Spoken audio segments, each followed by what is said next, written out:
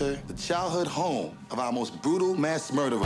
The home has been rigged up with several cameras, but for the most part, the audience will see only what you see. Are you sure they're not just putting us in some house with hidden cameras in the shower? This is gonna be fun. The windows will be boarded up and all the doors will be locked shut behind them. No one will be allowed to leave until the show is over.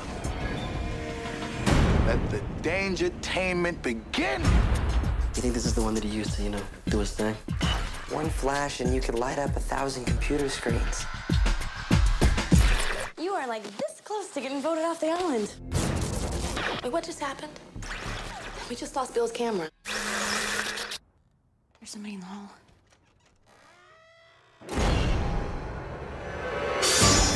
Michael's here!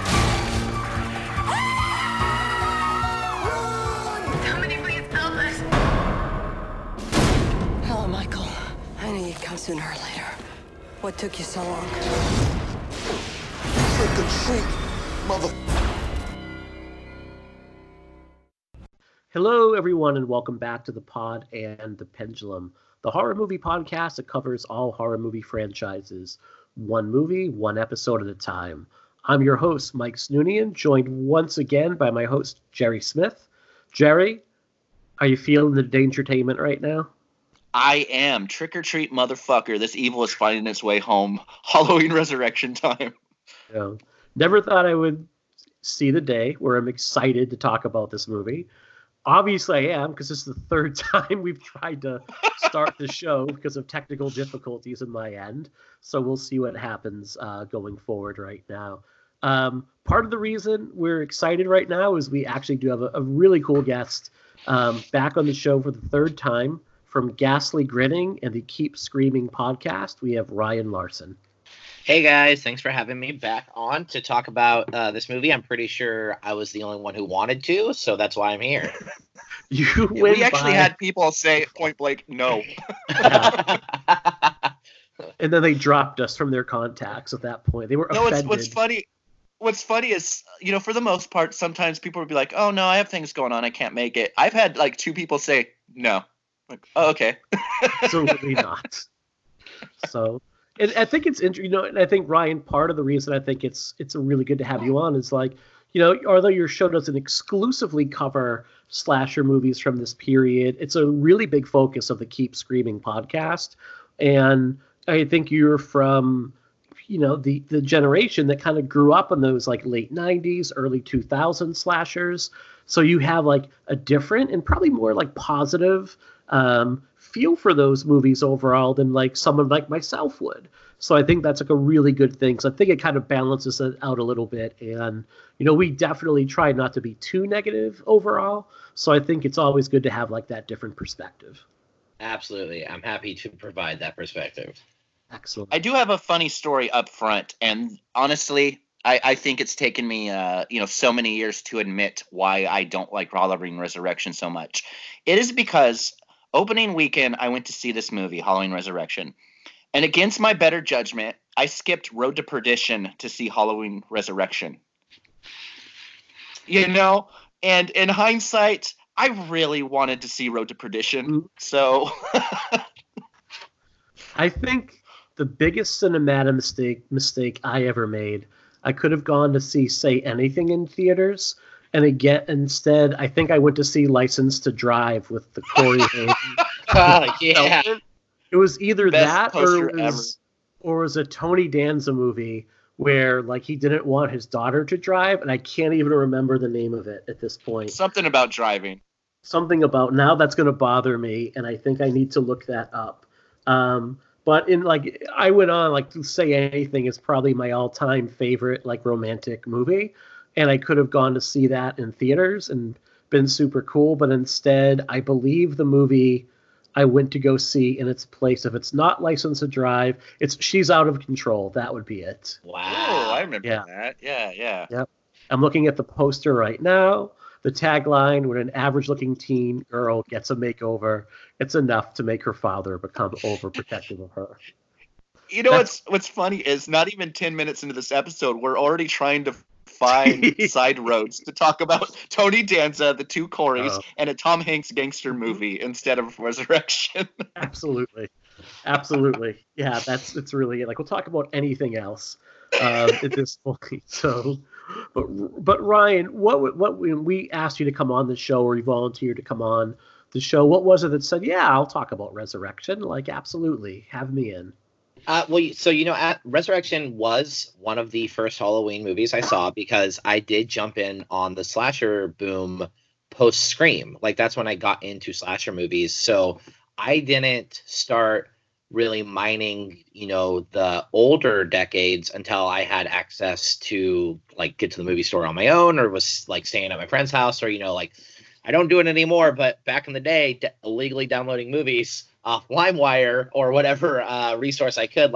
So until then, I was just kind of stuck watching what was coming out. And so Resurrection was one of the first ones. I was a freshman in high school. That's probably like 2 years right after I got into horror movies. I'd definitely seen like some of the Halloweens, but not all of them. And I was just like, yeah, I'll watch this. Like, it has all of these people that I recognize from other things because this is the era I grew up in. I was a hip hop head, so I was like, fuck yeah, Busta Rhymes. Okay, let's do this. And so I also I've rewatched it recently, like very recently. I mean, obviously for the show, but before that, and part of the reason why I was like, yeah, I'll come on is, and I'll wait till we get a little later in the episode. But as I was watching it, I was like, I have some insights into this movie that don't make it necessarily a good movie, but they are interesting insights that I can have some fun talking about. So that's why I was like, yeah, I want to come on. Excellent. Okay. Yeah, and this is, I think, probably it's near the bottom of a lot of people's lists overall. I think when we talk about the movies in the Halloween franchise that sit near the bottom third or worst movie, it's usually Resurrection, Part 5, and the Rob Zombie films, right? I mean, would that be fair to say overall? Yeah, it's definitely bottom for me. Rightly or wrongly, and I the latter movies I just mentioned, I think I'm going to be more favorable to, especially the second movie, than a lot of people would. But even like we talked a little bit about this with the Friday the 13th series, is outside of Part 8, Jason Goes to Manhattan, there's not a Friday film that I don't like. And there's not a huge disparity in quality between my favorite movie and the one that I like the second least overall. And I think I've likened it to, say, getting like a really good cheeseburger. It's like I'm always going to like cheeseburgers, some more than others, but I'm never going to get like a really terrible, terrible one. The difference with the Halloween series is the first movie is so good and such a classic that everything else is going to suffer by comparison. But along the way, there are some like really, truly excellent movies in there that even the ones that are just like okay suffer by comparison overall. And I wonder if that might be a little bit of the case here. I don't think this is a great Halloween movie, but I think I'm going to end up agreeing you a little bit, Ryan. Some of the things I think you're going to bring to the table about what you like about it, I'm like probably going to go back and like that's actually a pretty good point. Rewatching this myself, although I didn't love this movie, outside of one particular character, I enjoyed a lot of it overall. Well, I think that a big problem of the movie, and I don't even just mean my own personal preference, I mean for a lot of fans, is it does something right from the beginning that the film finds impossible to recover from. Mm-hmm. And that is kill off Laurie Strode right at the beginning. And I know from my own personal opinion, I saw that and I wanted to walk out.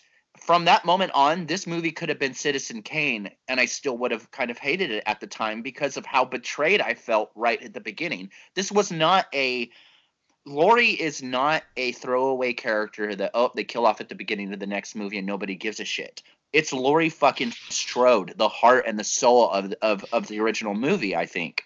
You know what I mean? And I feel like doing that made most of its viewers just say, like, what the hell? And the movie just, it's not able to recover from that decision to a lot of fans.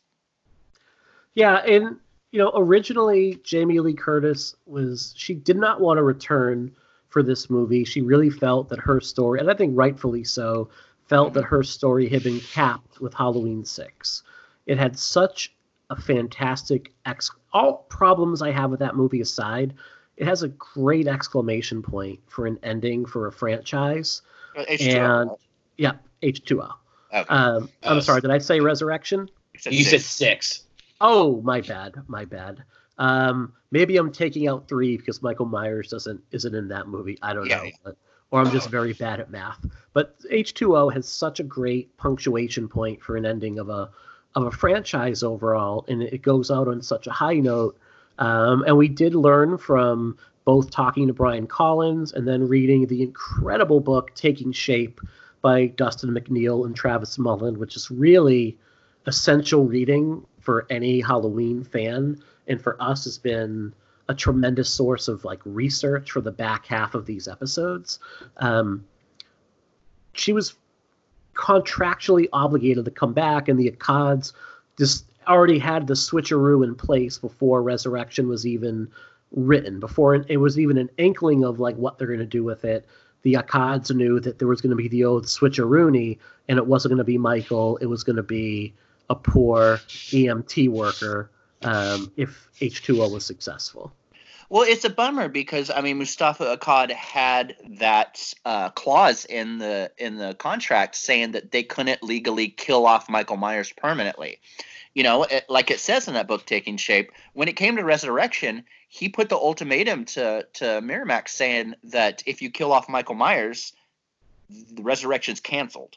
Mm-hmm. You know, like so even the day after H2O finished shooting, they already shot the paramedic scene. You know, like it sucks that Jamie Lee Curtis already knew that they were going to do another one, you know, and she had the kind of clause that, okay, if I'm going to do another one, if I'm going to be in it just for a little bit, you guys have to at least pretend that this is the final one until the next one's announced. And I can't imagine all that publicity that she did for H2O, because I remember how huge it was, knowing in the back of her head, I have to say that this is the last one, knowing that it's not. Like, it's kind of shitty, you know? And I think that goes to your point, too. You had sent me the quote, Jerry, about Jamie Lee Curtis promoting Halloween 2018, saying, well, the last movie, H2O, was more of a cash grab for me. This is, you know, much more of a collaborative project. I feel more involved. Everyone feels like we're trying to make the best movie we can this time around. And I took part of that as like, look, you always want to make the movie you're promoting now the most important thing overall. Yeah. But yeah, you're probably right. There were some residual feelings about how she felt and knowing that like H2O was not how she was going to have to go out. Definitely. And Resurrection too. I mean, I completely agree with you, Jerry. That is probably the biggest crime it commits, other than some like, you know, really bad dating of itself with the internet, like antics. But 4 years after H2O, they decided to throw Laurie in for a 15-minute intro scene. You cut that scene out of the movie, it doesn't change the movie at all. Mm-hmm. It doesn't affect the storyline or anything that's happening. No, I can promise you, no one in the world would have watched this movie and went, but where's Laurie? Like, if she didn't show up, if they didn't explain that in the beginning, no one would have been like, where's Laurie? Michael returns to his home. Cool. That's all we need to know. Like, we honestly don't even need to know, like, how is Michael still alive? Because we just take it as, like, well, he survived somehow. It probably wasn't him. Or we get some news story in the background about how, like, it was a paramedic who was killed and Michael Myers' body was never found. Like, there's so many ways we could explain that away without having to kill off Jamie Lee Curtis, because I do think it does start the movie in a really bad way. Like, the next time you watch this movie, what I would actually do is suggest skipping that scene, because if you skip that scene and just kick this movie off as like, hey, it's 2002, the internet is still this relatively new thing at the capacity that it's at, and like, this is the idea of where we're taking, you know, found footage is also starting to become a really big deal in cinema, so we're going to tie that in a little bit into Halloween because they're not ready to take the full jump in yet, but kind of play around with those ideas, and this becomes a little bit of a different movie because you don't have that really sour taste from Laurie, the entire scene with Laurie in the beginning of the movie. Well, there's good. Oh, you first, my friend. No, I was gonna say that, you know, Halloween 6 kind of dates itself as like, you definitely know this is 1995. You know, Halloween H2O, you know that this is the kind of Kevin Williamson era of the 90s. But with that being said, they don't feel as dated as Resurrection. Everything from the early kind of internet stuff, the really bad quality live streaming stuff, to even the choice in music. Like a lot of the music that they chose, it's kind of like watching Sam Raimi's first Spider-Man movie and seeing Macy Gray perform. Mm-hmm. Like these days I'm like, okay, I know exactly when that movie was. You know what I mean? Like I think Resurrection, like everything from like the Busta Rhymes, the Tyra Banks elements, but down even to like certain kind of hip hop that was in the film itself. You know what I mean? It's hard to see the movie as just a film because it always just feels like 2001, 2002 to me, Yeah. And I think too with Jamie Lee Curtis, like she was adamant that this was it for her, and if she was going to reappear in the movie, then she was going to get killed off. Like she wanted a definitive end for the character. I mean, it's funny because it's kind of like what Michelle Williams, who was in H2O, did with Dawson's Creek, who, when that show ended, she was adamant that her character dies in the show, specifically so if there were ever any reunion shows, she wouldn't have to appear in them. Like, that's why Jen dies in Dawson's Creek, because Michelle Williams is like, I'm done with this part of my life. It was good while it ran, but I never want to be, 10, 20 years from now in like Dawson's Creek reunion Christmas special. So it's funny that motherfucker, I did not know she died in Yep. Dawson's Creek. I'm just kidding. I've never Spoiler. seen it. Oh, it's like one of my it's- favorite shows ever. That's so. So it's it got some play around my household, I'm gonna say. Like, I'm not gonna lie. About if you're talking about Misha Barton dying in OC, then okay, we can have that discussion. Mhm. That was the best part of that show. I know, right? I hated her character. Just saying, Marissa Cooper sucks. So I don't care. I get into that argument monthly with my friends, and I'm like, no, Marissa needed to die. I was done with her. See, I go back more to the original 90210, and I was always like Team Brenda over Team Kelly. Do you remember on 90210 when like they had that like really dramatic episode where they were playing with the gun and Yes. Brian Austin Green's friend got shot? Like, wasn't that depressing? It was Oh, very yeah, depressing. I forgot about that. I definitely watched that show too. Yeah. And again, anything but Resurrection. Yeah. We are now switching to a Beverly Hills 90210 OG podcast at this point. Oh, but it's funny. Like I wonder how many people watch Resurrection and saw Laurie Strode fall to her death and assumed that she would show up at the end of the movie. Because she falls into like a tree, basically, and you could see a way to. I just wonder how many people were wondering if she would show up at the end, or what I have to think is if you know that she's dead, like how deflating is that? Now you're like, I don't really want to watch. How do I recover from this like emotional peak at this point? Now I have to follow a half dozen characters that I don't know and don't really care about because all I'm thinking about is like they killed Jamie Lee Curtis. I will say though, it is quite interesting that Laurie dies from getting stabbed in the back, because I do feel like that's kind of what happened with the Laurie character. Just like, to be completely honest, I mean, I wrote 2 articles. I used to have this kind of column for Icons of Fright called Genre Gut Punches. It was kind of like things that happen in certain films that you just never quite recovered from. And one of them was I did this article about how Laurie Strode kind of, was disregarded later in the films. And there was another one about Jamie Lloyd. And I feel like the Halloween franchise kind of has that problem, is they don't understand how revered a lot of these characters are, and they just kind of discard them like they're nothing. I would agree with that. Yeah, they're almost like we had talked about Daniel Harris being offered scale to return as Jamie Lloyd, and the kind of like sour treatment that character received in both versions of Halloween 6 overall.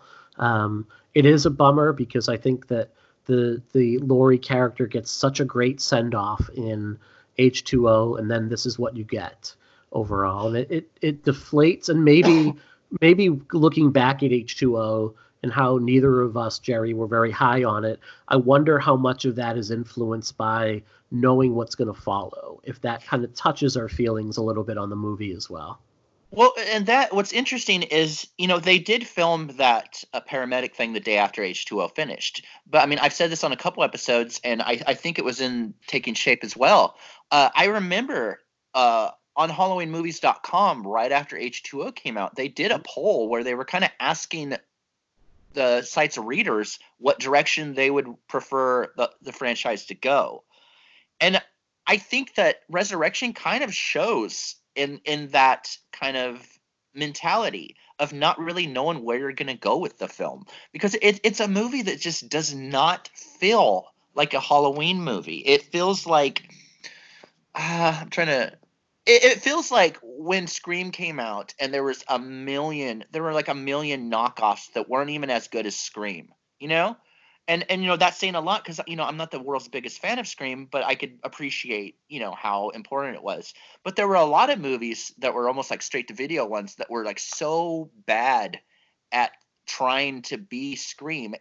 And what's unfortunate is Resurrection feels like it's trying to be a Halloween movie, and it is one, but it never feels like it.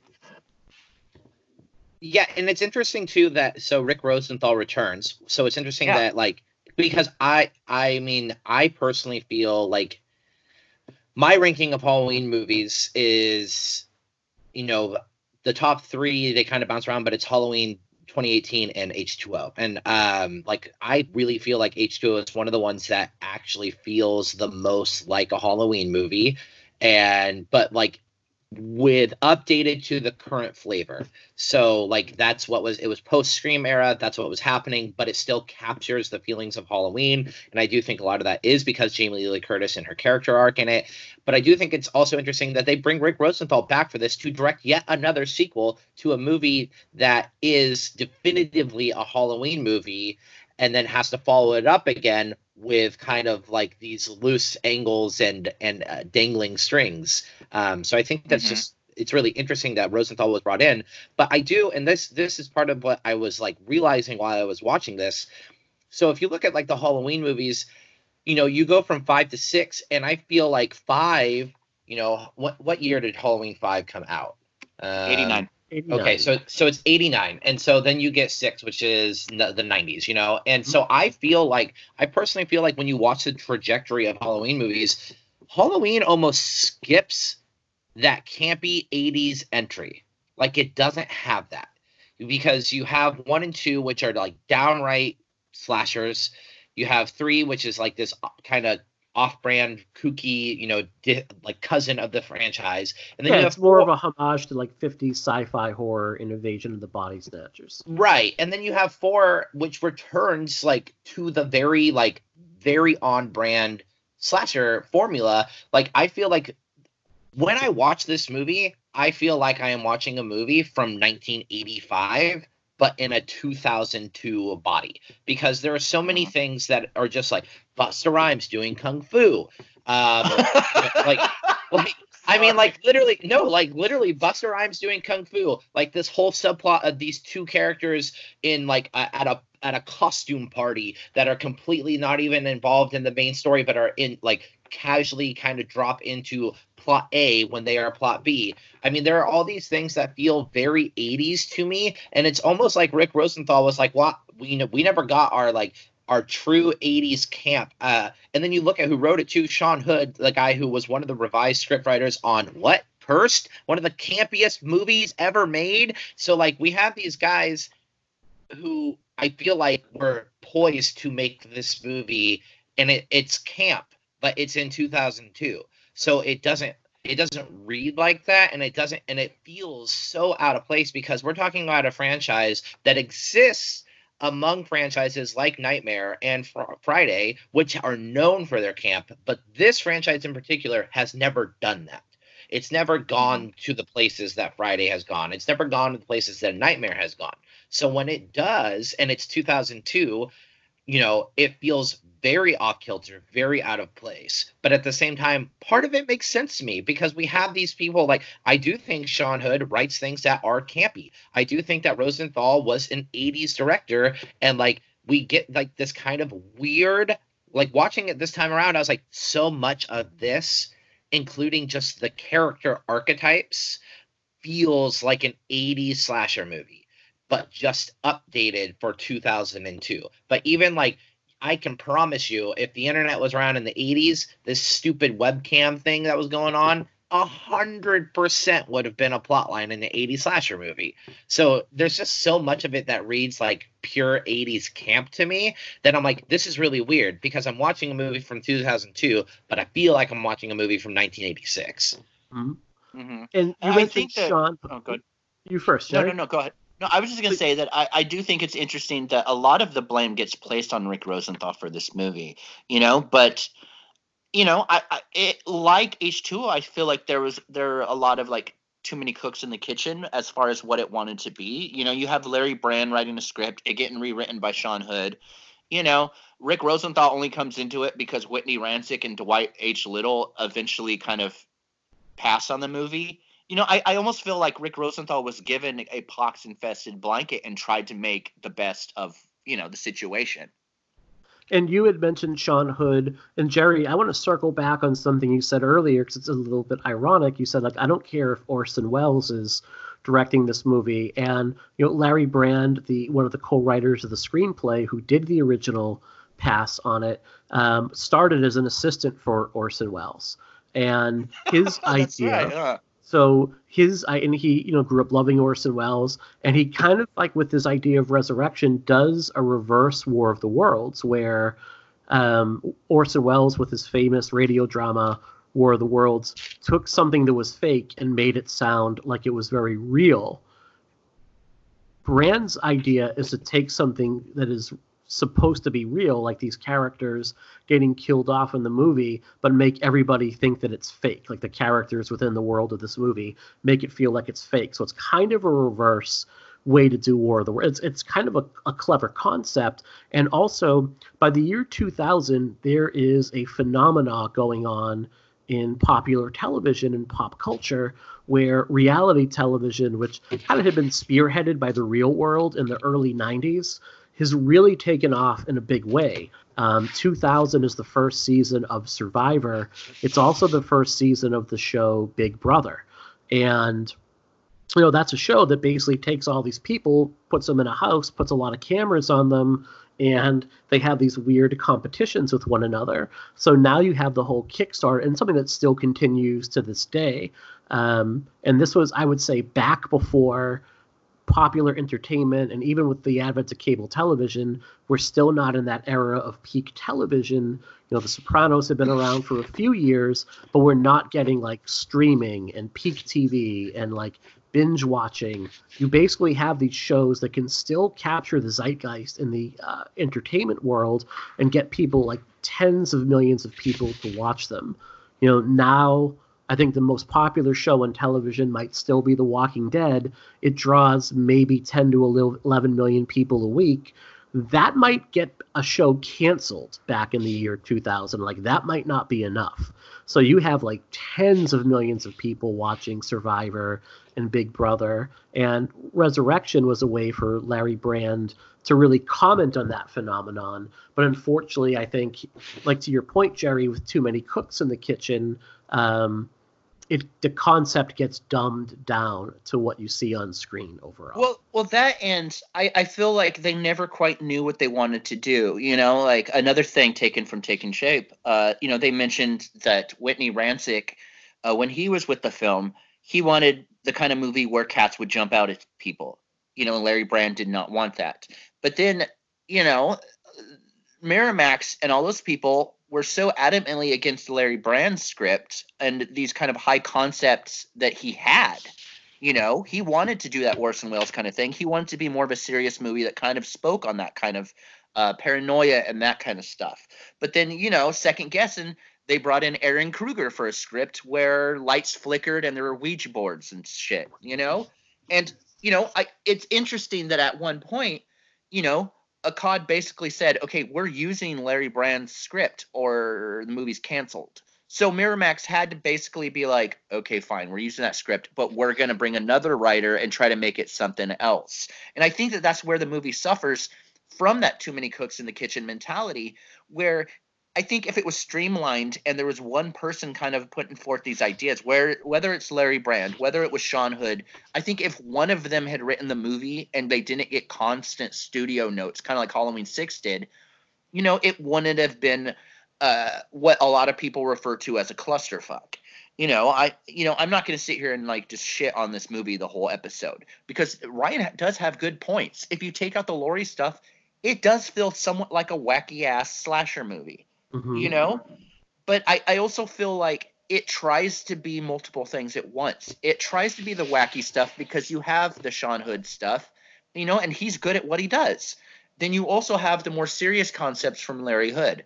Then you also have what Mustafa and Malik Akkad wanted to do, and you also have what the Weinsteins want to do. And when you have that many people who can't come to a concise vision, you get what we had on the screen, a movie that feels so disjointed that even the reshoots don't make sense. We'll get to it probably a little later, but originally it was the Deckard character that saved Sarah, jumped through the fire thing to save her, and for a split second you still get that frame of Deckard jumping through the window before they cut to Busta Rhymes being there. It almost seems like there was so much against this movie that even in the edit bay, they had no idea what they wanted to do, and it shows. Yeah, and that tone shows the whole way through, because like they're, like I said, there's all this wacky stuff, like the whole sequence in the surveillance shed with Busta Rhymes and stuff, but also just even like the entire screening process where, what's her name? Bianca Kajic's character, where she screams so loud, a glass breaks. That's cartoon shit, dude. But like, if you embrace that the whole way through, that becomes like a campy slasher movie. But they don't. Like, it bounces back and forth between that and then also this like kind of serious stuff. And there are inklings of good ideas here, and that's also like something I wanted to touch on too. Like, if this movie were to be made now and like decided to follow those ideas through, I think it would be very successful, because what is more popular than anything on the planet right now for some goddamn reason? It is yeah, absolutely. No, it is true crime.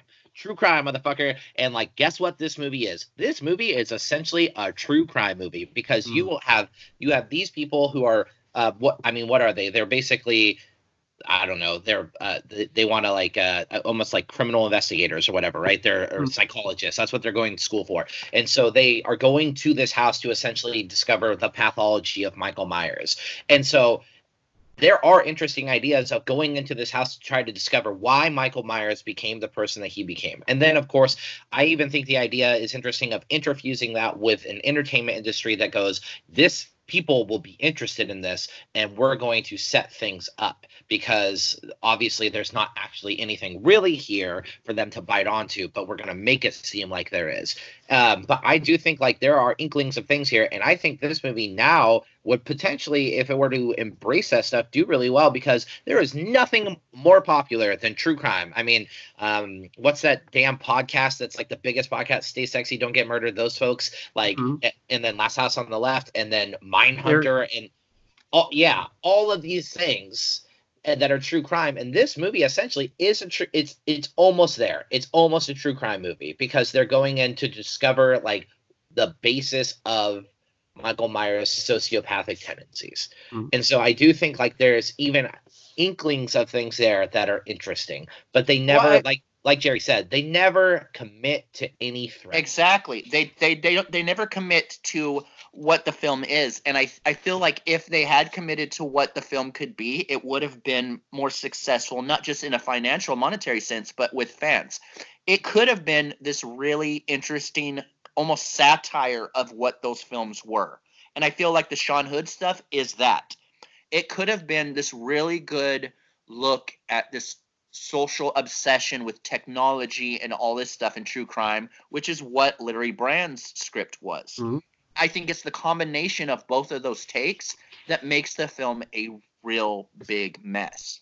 Well, there's also an irony in the movie too, in that while they're trying to get into the pathology of Michael Myers, I think you have that one character in the sanatorium. I believe it's Harold, who's obsessed with serial killers, and he is spouting off statistics like they're on the back of baseball cards, like, growing up, how I might look at the back of like a Mark McGwire rookie card and, go, 48 homers rookie year, like 289 batting average. He's shouting off all these serial killers, like how many kills that they have. But also, while you have these characters that are getting filmed looking at the serial, what is making Michael Myers tick, everything in that house has been faked. Everything in that house is, been staged. There's that moment when one of the characters like looks at one of the seasoning and like, whoa, this is way too fresh for it having been, nothing being touched in this house. And it could be a commentary on how, even documentaries aren't completely objective, that there's always a subjective point of view, and there's always going to be a way that the artist is going to try to manipulate its audience to feel something or move or come to certain conclusions. That's always going to be the case, even in something that's supposed to be an objective search for the truth. Oh, I agree 100%. See, talking about the movie, like, it's not that I appreciate things about it more. It's just that I'm talking to you guys about it. It's making me start to think that, like, what could have been. You know what I mean? Like, because I remember I was in the mall when the trailer kind of was playing nonstop at this local theater that had this big screen that would play trailers. And I remember thinking, like, well, that's an interesting concept, Like, I wonder how that'll be. And I feel like it's just a bummer that, I mean, I hate to continually say this, that they didn't commit to one of those things. Because I feel like when there is a very clear vision, I feel like the Halloween franchise just knocks it out of the park. And it can happen when there's a lot of people involved. How many studios and producers were involved with 2018s? You had Akkad, you had Trancas, you had Blumhouse, you had Universal, you had all these people. But instead of trying to push their agendas into the movie, they work together to make a very concise vision. And I feel like it's that lack of vision that Resurrection, it makes it fail. And you get these characters these characters are kind of like caricatures of your typical slasher characters. You have the Sarah character that is supposed to be a Laurie Strode character. She's just not developed and not interesting whatsoever. You have the rebellious character played by Katie Sackhoff. You have the kind of like wacky guy, Bill. You have the like the rebel, Jim. You have all these caricatures. But the problem is, don't make characters caricatures if you're not going to put them in somewhat of a satire film. You have caricatures in a movie that's supposed to be taken seriously, and that's kind of where it fails. Like, I feel like the characters belonged in a different movie than what Resurrection was trying to be. Absolutely. Oh, yeah. I 100% agree with everything you just said there. Speaking of characters, I think we need to move on a little bit, and there's one or two characters in particular that we need to discuss, and I think it's time to talk about Freddy. Not Freddy Krueger. Oh, boy, Freddy Harris. Busta Rhymes. So I get the idea of having Busta Rhymes, a very popular hip hop artist, in your movie. It broadens the appeal of the movie. LL Cool J's character in Ronnie in H2O was so popular he survived getting shot in the head, which blows my mind. And he, had his fan base among them. So it's like, well, it worked in H2O. Let's bring in another hip hop artist right now. And they gave us Busta Rhymes. But this is the problem with that.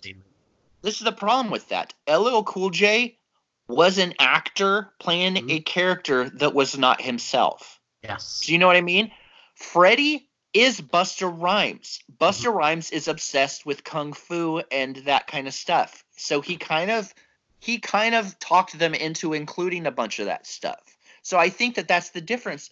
LL Cool J, you might not like that character, but he was playing a character.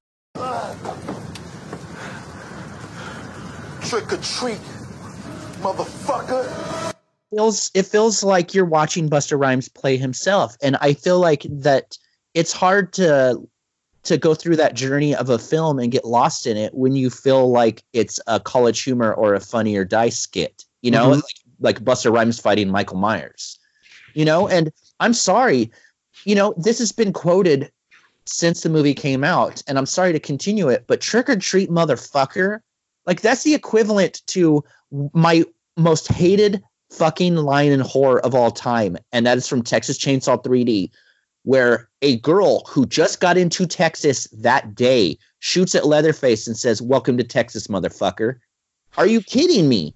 He's lived there his entire life. So it's ridiculous. Like, you know what I mean? Like, I have nothing against Busta Rhymes. I love his music, but like, I feel like it's the biggest distraction in the movie, almost as much as killing Lori off. And I think that he could have been a fine character if he was reined in a little bit, but you know, from reading the behind the scenes, Rick Rosenthal not only didn't rein Busta Rhymes in, but it sounds like he encouraged it. He was like, no, like, we loved what we were getting, so we encouraged him to go out and improvise more and add more of himself to the character. And, you know, Rosenthal was saying, look, the feedback we got when he was doing Kung Fu and Michael Myers is like, this is a really good thing. The crowd really ate it up. The crowd loved it, and they wanted to see more of it, so we ran with it. And to Rosenthal's point, you know, from, again, reading Taking Shape, which we recommend to everybody to spend money on this Christmas season, test audiences, it was tested out in New Jersey, and the audience said, like, we really love this Busta Rhymes character, Freddy, give us more of him, please. And they did, which to me is, again, like, not many good ideas have come out of New Jersey outside of, like, Bruce Springsteen and the band Lifetime, hardcore punk band Lifetime. That's funny. You know, the Bouncing Souls are from New Jersey. Like, those are three really good things. Bam Bam Bigelow, former pro wrestler. There we go. All right, a really good thing. Heather Buckley, that's another Jersey staple. So that's our top 5 New Jersey: Heather Buckley, Bruce Springsteen, the Bouncing Souls, Lifetime, and Bam Bam Bigelow. That's our top 5. And maybe Gaslight Anthem. Maybe. I love Gaslight. So I'm more of a hold steady guy myself. I'm more of a hold steady but I can't. I think that this is the problem with Halloween and the Halloween franchise becoming bigger studio films as opposed to the independent Trancas ones. The Trancas films, you know, up till 5, they weren't nonstop test audience movies. Right. The filmmakers were allowed to make the movies they wanted to make. Starting with 6, and then H2O and Resurrection and the Rob Zombie movies, these are all being tested by these people who are telling them what they should do as filmmakers. And I feel like that hinders every single movie. And I know that test audiences did the same with 2018, so they changed the ending, which I think is one of the few ending changes that works. But when it comes to Resurrection, I don't need a 16-year-old telling me that he wants to see more of the Freddie Harris character. You know, like Rob Zombie had this really great interview that I saw once where he was just like, he was talking about committees, and he's like, I wouldn't have wanted a 16 or 15-year-old tell me how they should have ended Jaws, you know? Like I miss the days growing up, and I'm not trying to be like a get off my lawn guy, because I'm barely almost 40. But with that being said, I miss the days where filmmakers can make films without it becoming such a product that you have these strangers telling you how to finish a movie or what characters more. Who tests well? Who's going to sell merchandise? What is the Q rating on this particular actor? Do we need to get more of them in there? Things like that they usually don't make for a really good end product. And usually, to your point, the more people you have kind of influence the final product, the more disjointed that it ends up feeling overall. And that's something that I don't really appreciate in a lot of modern movie making. I do also think it's a product. It is partially a product of the era, though. So, like going back to Rosenthal, it's just very interesting that he was tagged for this because Rosenthal, you look at his filmography. I mean, the guy made one movie in the 90s before jumping into Resurrection. His bulk of movies is in the 80s. So this is a guy who cut his teeth in the 80s. That's what he knows is the 80s. Makes Just a Little Harmless Sex in 1998 before jumping into Resurrection. So, I mean, he's done mostly 80s movies. And then you look at the movies that were coming out at the time. Like, we did have the occasional, like, good, serious horror movie. It was a weird time for horror in general. You know, you had the others. You had Session 9. But you also had Bones. You also had 13 Ghosts. You also had Jason X. You had Freddy vs. Jason. This was an era. You had Ghost Ship. Like, this was an era of camp again. So you either had camp or you had real serious, and anything in the middle was not going to work because you had The Ring, you had 28 Days Later. Those are very serious, very grounded horror movies. Then you have on the opposite spectrum, you have Ghost Ship, you have Jason X, you have Freddy vs. Jason. I think if this movie had fully embraced camp, I think it would have been not only better than if it had fully embraced seriousness, because I don't think that they had the talent or the wherewithal to create a fully serious Halloween movie that works in 2002. So if they had gone the opposite direction to full camp, I mean, Freddy vs. Jason banked money. And this is 2002. Like, I mean, we're talking about, I was a freshman, so I understand what, like, my era of people wanted to see. Hell yeah, we thought Busta Rhymes fighting Michael Myers with Kung Fu was fucking hilarious. We're talking about the kids that spent every single day on Newgrounds.com who watched Homestar Runner. Like, these are the kids that we weren't like super funny, intelligent kids. We thought stupid shit was funny. Michael Myers fighting Busta Rhymes using Kung Fu, that shit was funny. So, like, I think if it had fully embraced that the whole movie through, not saying it would be a good movie at all, but saying that it probably would have been a lot more fun. We could have taken it a little less seriously, and I think it would have made a lot of money because we see what happens a year later when they decide to make a movie like Freddy vs. Jason that just completely embraces camp and goes, you know what? We're just kind of, yes, we are playing with these characters who have existed for a long time. We're going to touch on that, but we're kind of just going like balls to the wall, do whatever the fuck we want.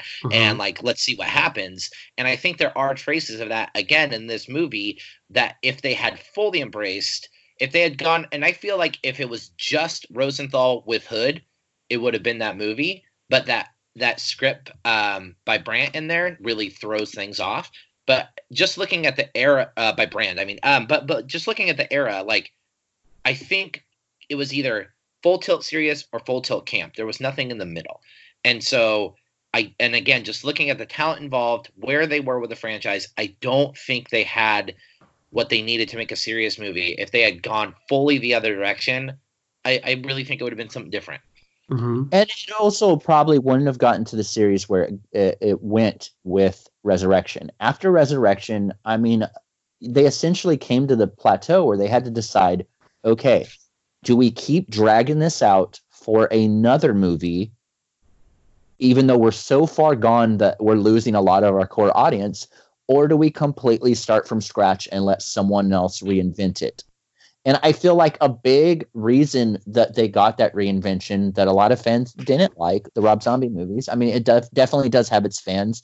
And I'm so excited to talk about both of those movies because even though I'm not the biggest fan, I do have a lot to say in a positive light about both of them. I do think that we wouldn't have gotten that reinvention had Resurrection known what it wanted to be. I think it was so just fractured as a film. Not being able to, again, commit to a singular vision, letting a whole committee decide what movie they were making, letting a rapper obsessed with Kung Fu decide that his character knows Kung Fu, having Tyra Banks dance while making a cappuccino in a fucking Halloween movie, having two characters go to a party dressed like characters from Pulp Fiction that Miramax owned. Like, I feel like there was so much working against the film that I think almost it was kind of impossible for it to be a big success. Right. Yeah, and to your point, we've mentioned Rick Rosenthal a few times, and although he didn't make a lot of theatrical films in the 90s, he has had a very prolific career in television.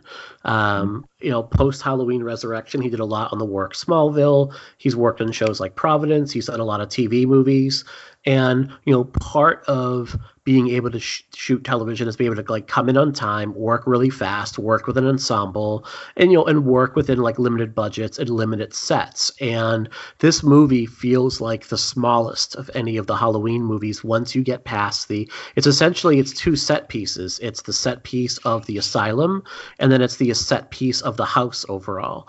And it feels in a lot of ways like this feels like a movie that was made for television or had television, in mind, and maybe home video and DVD sales more in mind than it did actual like theatrical screenings. It just feels like a much smaller movie overall. And I think Rosenthal succeeds as a television director. And television, up until recently, hasn't been a medium where it's more auteur driven. Mm-hmm. I feel like Rosenthal's a good journeyman. Yeah. He gets his stuff done. Mm-hmm. And I think that lack of an auteur vision or a lack of a, what I mean? I think the television career kind of plays a part in what kind of work we see in Resurrection. Mm-hmm.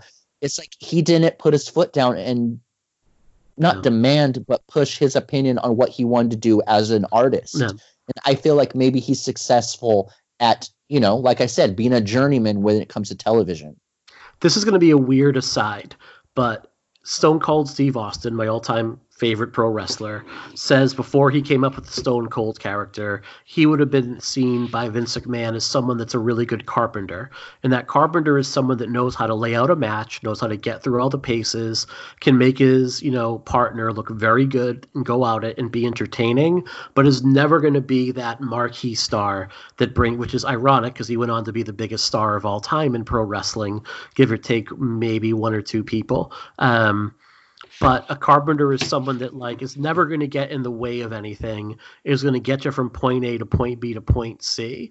And I think that's what and there's a real talent in that. Like that's not a small skill. And I think that's what Rick Rosenthal is. He's someone that can make a competent production, get it done, and get it so it looks good without necessarily maybe having like the biggest vision to it overall. He's not what I would call an auteur. Yeah. I agree. So what else do we have about Halloween Resurrection at this point? Like, what am I missing here? I feel like there's something I'm missing, but I just don't know how much there is to really talk about with this movie. I feel like the only thing we're missing is wrapping it up. No, I'm just joking. I'm just kidding. No, I think it's overall, I think it's a fun movie if you can, again, don't watch the Laurie stuff. Just go in without that. And I think that if you it almost feels like disconnected, but you just take it as like, this is a slasher movie. Like, this is a slasher movie and it's of the era. And I think you can have some fun with it. And I think if you just lean harder into the camp stuff over the serious, like the attempts at serious stuff, it does have some fun, like goofy stuff in it. I think it's one of those, like, it is going to become one of those so bad it's good movies. And like I don't love that phrase, like, oh, so bad it's good, because like I don't think that really exists, but it's going to be one of those, like, I don't think it will get to the point where people are hate watching it anymore. And I do think there will come a time where people are like, no one's ever going to come out with something super intrinsic about this movie. We're never going to see an article that's like how Halloween Resurrection was really about, like the internet age and blah, blah, blah, blah, blah. But I do think we will get to that point where someone comes out and they're like, hey, you know what? Like Halloween Resurrection isn't that bad. And I think fun. And you start that journey by cutting out the Laurie Strode stuff. Like if you legit cut that out, I think this movie works so much more. Like, well, again, If President Lincoln didn't get shot in the back of the head by John Wilkes Booth, Mary Todd has a really fun night out at the theater. Do you know what I mean? Yeah, exactly. I feel like this is going to be a recurring thing with this podcast. Mm-hmm. But we take this out. The difference is we can skip that scene, you know, like it's Yes. it's one click on a controller, it's a 10-minute scene, you're done, and you move past it. And I don't know, like watching, it's one of those things, like sometimes I watch it and I do think the further removed you get from it, it's one of those things it's like if I were my age, you know, like it's like how I'm my age right now, and I'm 31. I watched Demon Wind for the first time this year, and going back and watching Demon Wind, I'm just like, what in the actual fuck is happening in this movie? Oh my God, it's fantastic. I think someone, you know, 30 years removed from this movie is going to go back and watch it and be like, what in the actual fuck is going on in this movie? It is so ridiculous that I can't help but enjoy it. Because I think especially because I have perspectives from your guys' side a little too, being the horror fan that I am now and passionate about the genre, and slashers being my favorite. But I also have that kid in 2002 that watched this as one of my first Halloween franchises, not knowing the history of Halloween, not having all of that buy-in with Laurie and with Busta Rhymes. You know, like at that point, I had seen two movies with Laurie Strode. Sure, I'd seen Halloween, and then I saw H2O, but I hadn't spent years rewatching this product and falling in love with her character. So even in 2002 when she dies, I didn't feel what Jerry did. It was like, oh, she's dead now, and now we have these guys. And going back and watching now, obviously, I go, this is an issue. But I do think there are things that intrinsically, as horror fans, we hate about this movie.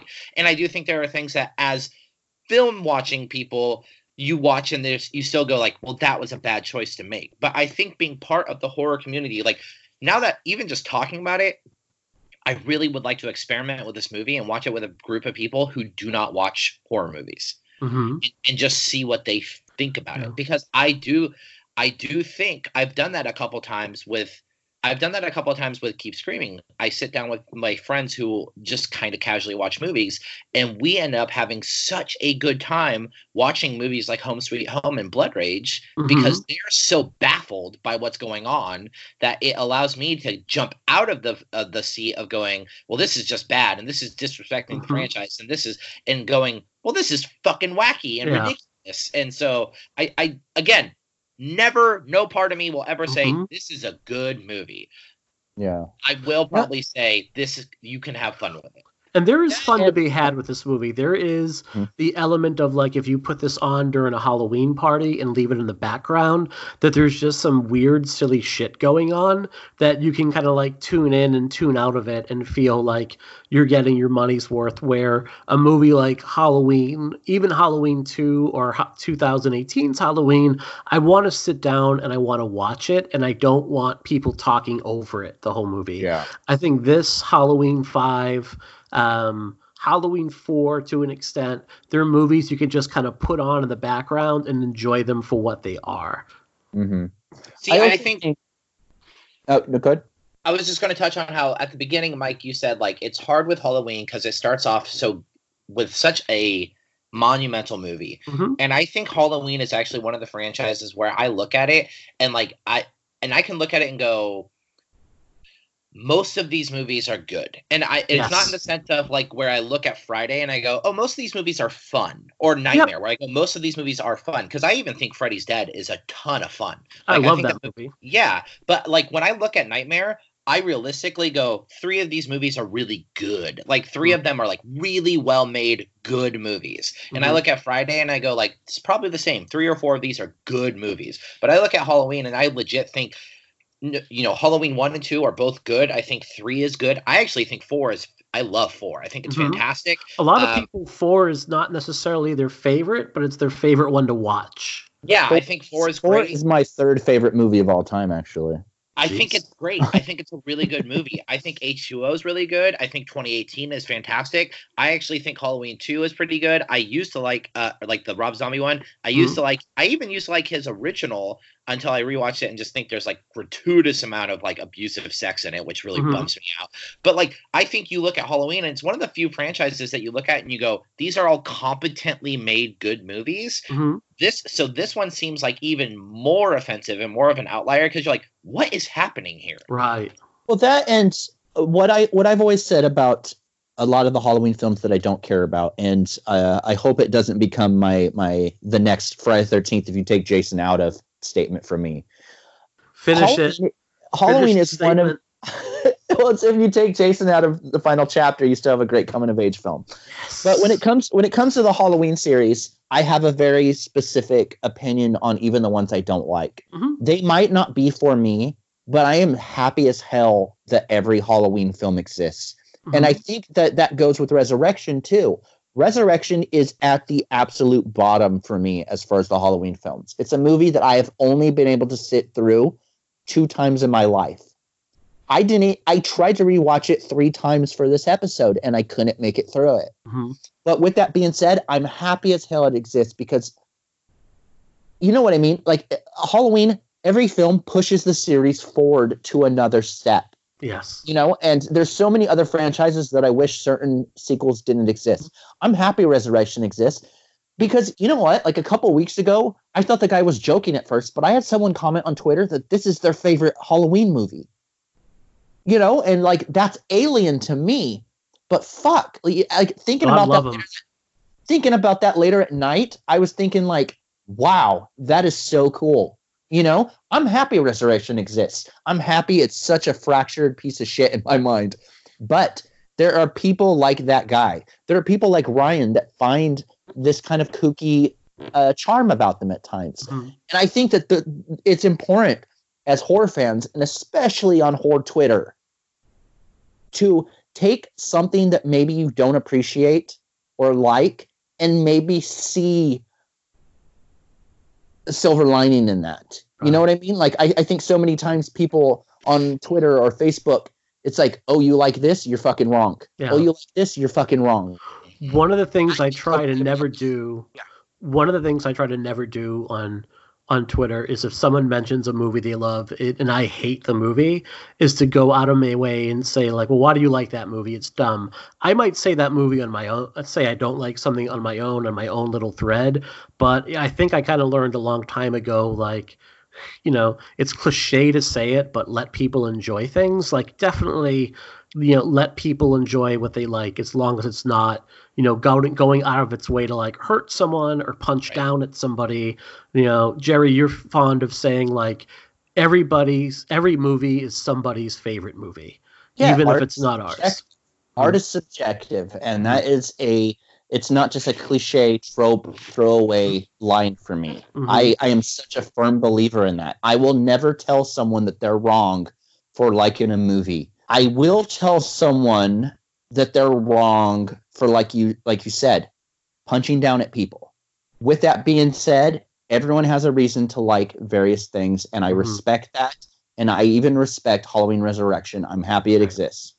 Yeah. And I'm so on board with that because just like Jerry, like, so my dad, when I was like 12 years old, my dad said something to me that always stuck, and it was about music, but he said every band is someone's favorite band, and I apply that to so I've always said that too, Jerry. I've always said every movie is someone's favorite movie. So to go out of your way to put something down that people put work into is so just why? And like, I think the more important thing is podcasts like this that bring people like me or Heather Buckley or Anya Stanley on to discuss something that people have like that don't understand why people like it. I think it's way more interesting, like you said, Mike, when someone's like, this is my favorite movie, instead of going like, that's dumb, why? Going, wow, okay, that's interesting. I don't see that take a lot. What do you like about it? Like from a point of genuine curiosity, being open-minded about things, because there are definitely times like, and you know, a lot of like, to the horror journalists in the world, and Jerry and actually our friend Nat Bremer, who has been on the show before, these two guys are two of the guys that have opened my mind up the most about things, because some of the takes they provide, they're like, this movie's great. And I'm like, bullshit. And then I read the article and I'm like, that's interesting. You know, I think Anya Stanley does a great job of that too. Like, just all these journalists that put their effort and time, Matt Donato is another one. Like, I just keep thinking of people. I love this community because so many people go, this is what I like about this movie. And then when I read the article, not always, like actually probably 90% of the time, I still go, I don't like this movie, but the points you make are valid. And now I see the merit in this movie and it makes me enjoy it more. Well, that's how it was with Scream. I mean, right from the gate, our first series for this podcast was a Scream series, and that's probably one of my least favorite series in the world. But hearing yourself, Ryan, or hearing Heather Wixon, or hearing Becky Sayers, people, like, I had so much fucking fun talking about those movies, to where, like, I have a newfound appreciation for them. They're not my favorite movies still, but I respect the hell out of them and what they do for not only people that love them, but it kind of goes. I told Mike this before we started recording. I went to the theater yesterday because someone gifted my wife and I Regal Unlimited passes so we could see as many movies in the theater as possible. It is amazing. So we went to the theater 3 times yesterday. We saw Queen and Slim, which I definitely recommend. We saw Joker, which I have some interesting thoughts on that.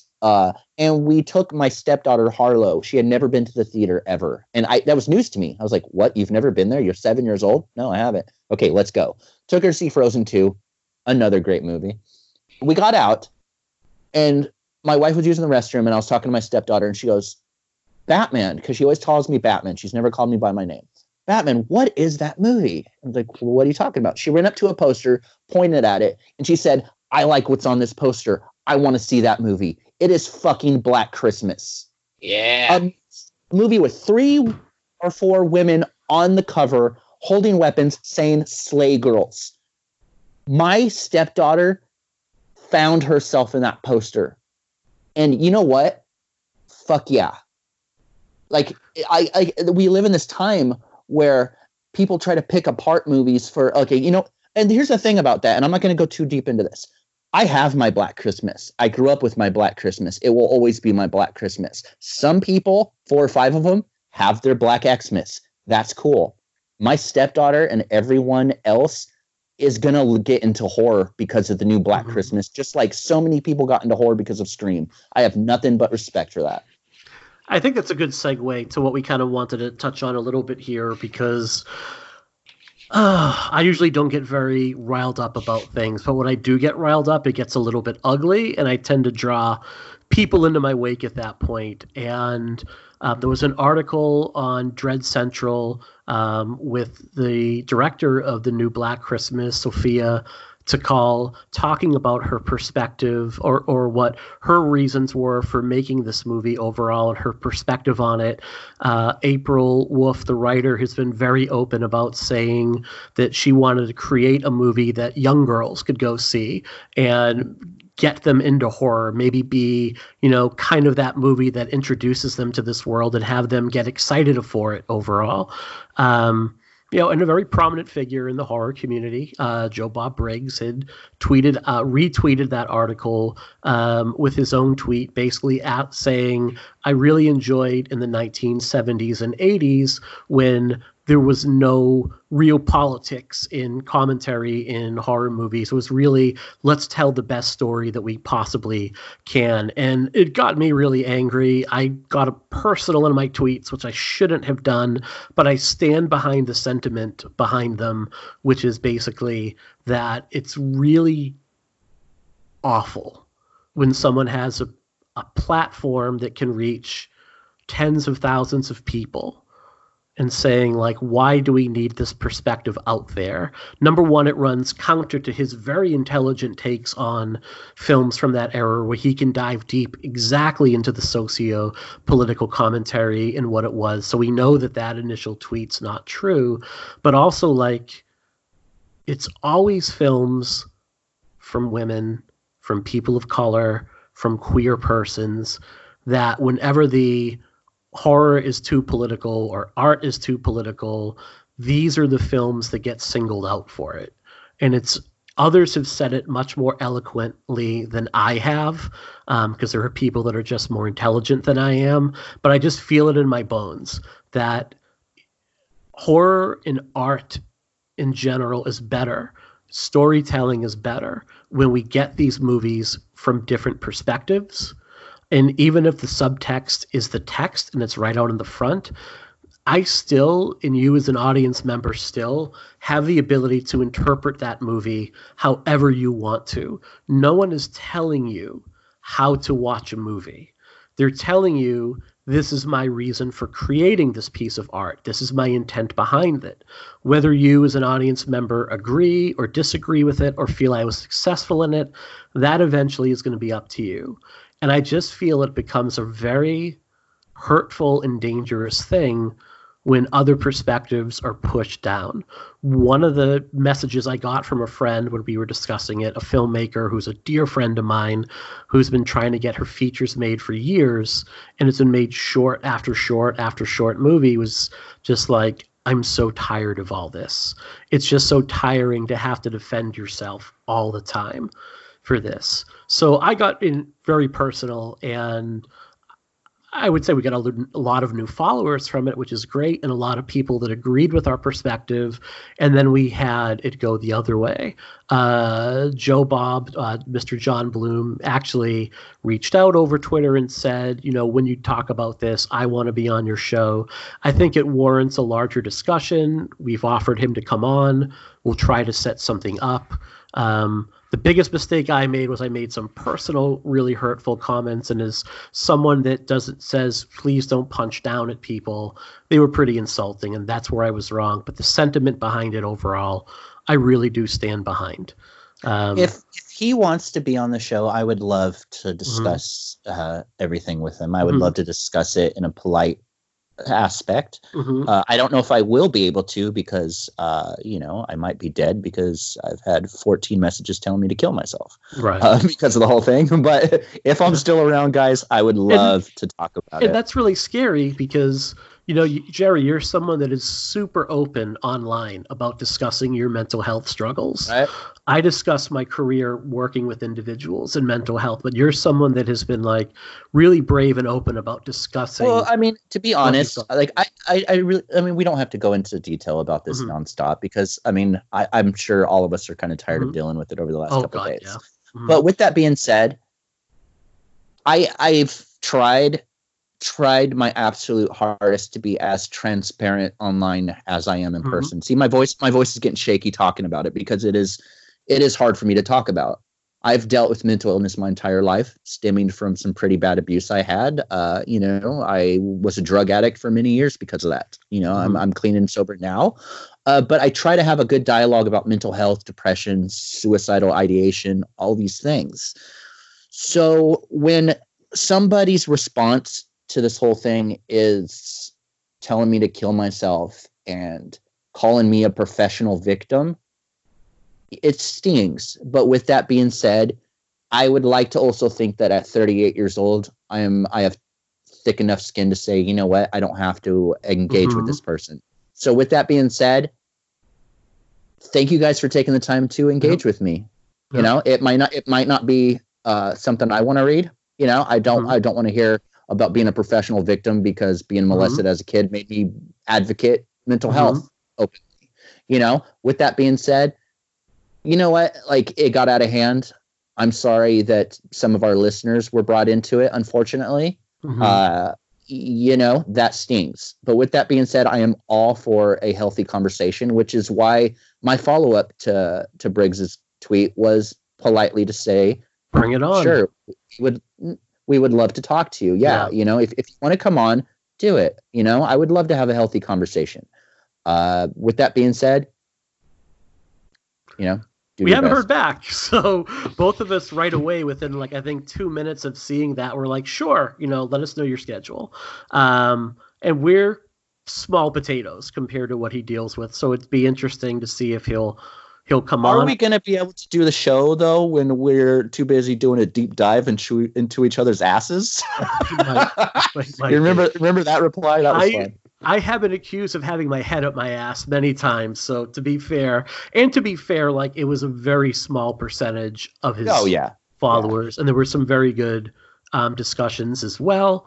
And it was a very small group of people that, you know, were, as in anything, I think, the minority is always the loudest, you know, like I'm just going to jump in real quick because I was along with you guys for a lot of that ride. I was definitely one of the people who came out and spoke out against it. And here's the crazy part. I never once spoke out personally against Joe Bob. All I said was, this is a bad take. That one thing he said is a bad take. And I did say, this is dangerous precedent because when you have as many followers as you do, people won't do due diligence and research and will take this at face value, which was proven over and over again. And I thought it was interesting that all these people were coming out and telling us how, telling all three of us that our opinion, like, we should shut up because, like, he's allowed to have his opinion. So they're literally telling us, shut up, he has his opinion about our own opinions, which I thought was just very ironic. And then two, it was very interesting to see how many people came out and they're like, Joe Bob has done so much for the genre, and he has. He's done great things for film. He's done great things for the genre. I feel like he has a lot of things that I agree with, as far as just like social progressivism. But also, I just thought it was very interesting that he came out and I was like, how much research did you do on me? Did you go on my Twitter and see that all I do all goddamn day is advocate for mental health and advocate for safe places for LGBTQIA? Like, did you see that I come out? I have like a charity for mental health that I champion happiness in the genre. No, you just saw that I said one thing Joe Bob said was dangerous, and you attacked me, and that is 100% a prime example of why Joe Bob needs to be careful of what he says, because he has that platform. And that, that's just my personal feelings. I have no ill will towards Joe Bob. I even messaged him. I privately messaged him and Darcy both and said, just so you guys know, this was not an attack on you. I don't have any problem with you. I watch your show. I've seen Joe Bob live twice. Both times I walked away respecting the man more. I think he's done a lot for the genre. But I do think this was a bad take. And that's all I was saying, was this is a bad take, and we have to be careful of what we say when you have that kind of platform.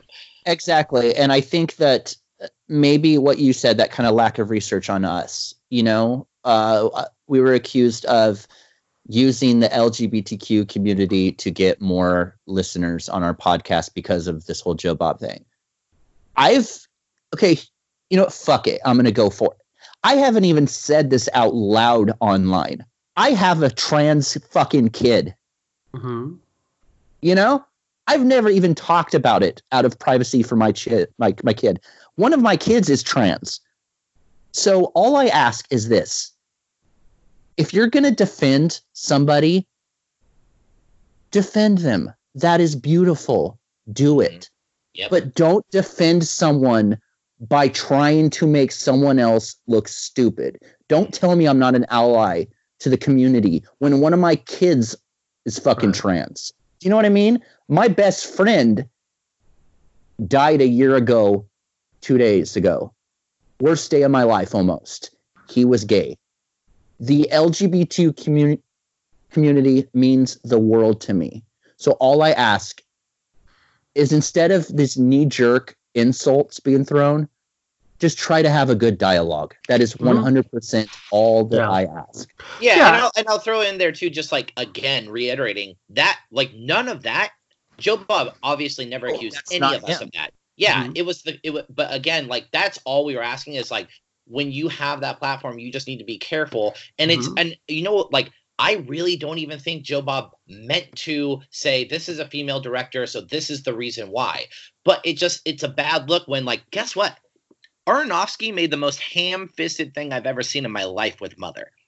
Like if you want to talk about text versus subtext, like, that shit has there's no, it's not hiding behind anything. It's like he's beating it hits you in the face. Yeah, but I didn't see half as much vitriol about Mother that I have about Black Christmas, just because a female is coming forward saying this is about rape culture and this is about like this, and it's because it's a female. And so it's like there's obviously an issue. You need to be aware of the things that you're picking and choosing to speak about, because sometimes, and it's a bummer that that's a society we live in, but it is. And that's the simple fact of the matter is when you decide you're going to speak up about social and political commentary behind a movie, and you decide to pick the movie that is a female fronted, female written, female directed about rape culture movie, that's a dangerous thing to do when there's other movies that have come out in the last 2 years from bigger directors that you decided not to have that opinion. Right. And I think you could have made the same point without tagging the movie. And that's my biggest, especially because it's the first wide release from Blumhouse directed by a female. a year ago, there was a lot of controversy when Jason Blum, who said, I'm having trouble finding female directors that really want to work with us overall. And that, I think it was, again, I don't think there was any ill intent behind what he said. It was just a bad choice of words. But, Jason Blum is someone who has been very successful, and I think he wants all of his projects to be successful. I want to see this movie do really, really well, even if it's quote unquote not for me. I kind of want to buy my daughter's Girl Scout troop tickets to this movie, but then I was reminded they're all 9 years old and not everyone is as permissive as I am in terms of what I let my daughter watch. So I want to put a pin in that for now. And here's what we know we have coming up. The next two movies we have coming up are going to be Rob Zombie's take on Halloween, Rob Zombie's remake of Halloween, and then his follow-up H2. And I think they're going to be real controversial. I think that even if you don't love these movies, there's so much to dive into that I need a little bit more time to kind of go back and rewatch and do my notes and really give them like the proper dissection and that I can do. So next week we'll have a show. We should be having our retrospective on Deborah Hill with producer Heather Buckley on with us. We're going to try to get that scheduled for this week. And we're also hoping to do another mini episode as well on the influence of music in Halloween. And I think we have a couple very good guests lined up for that. I just want to confirm them before we say here's who's being on. Exactly. So Ryan, tell everyone a little bit about the mental health charity that you've set up and how people can help out with that. Yeah, so it's really awesome. I know last time I was on, I talked about we were in the works, and I finally got everything lined up.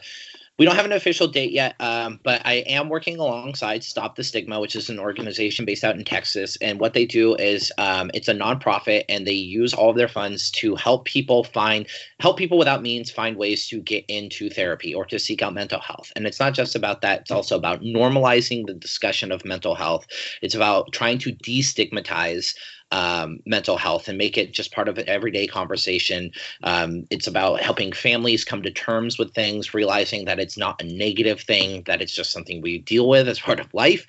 And so I just, it's something that really means a lot to me. I've come to terms with a lot of mental health things that I've dealt with in the last couple of years and continue to deal with. This isn't something you put a Band-Aid on. This is something you work on for your entire life, probably. And that's okay. And so it's going to be called, it's called Horror Heals. It's Ghastly Grinning teaming up with Stop the Stigma. It's called Horror Heals because it's about this community that has literally pulled me out of the dregs twice in my life where I was, near suicidal. And 2 times in my life, this community has saved my life. And I decided I wanted to give back to that community. Mm-hmm. And I also wanted to bring about the message of we need to destigmatize mental health and we need to destigmatize horror. So doing that hand in hand is going to be really important and cool.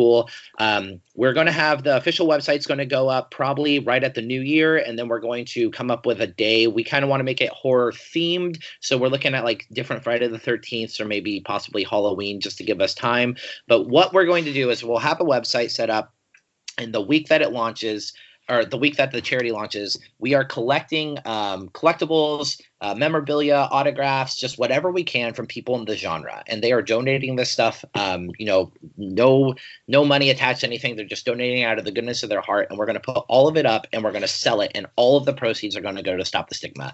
And we've got some really cool people. It's a grassroots movement, so I'm working on getting as many people as I can, but we have, anyone from Graham Skipper, Rebecca McKendry, Luke Petrowski from Super Dark Times, Lauren Ashley Carter have all agreed to donate. Owen Egerton wants to help out from, Bloodfest. Also, Mallory O'Meara is going to donate something. Grady Hendrix is going to donate something.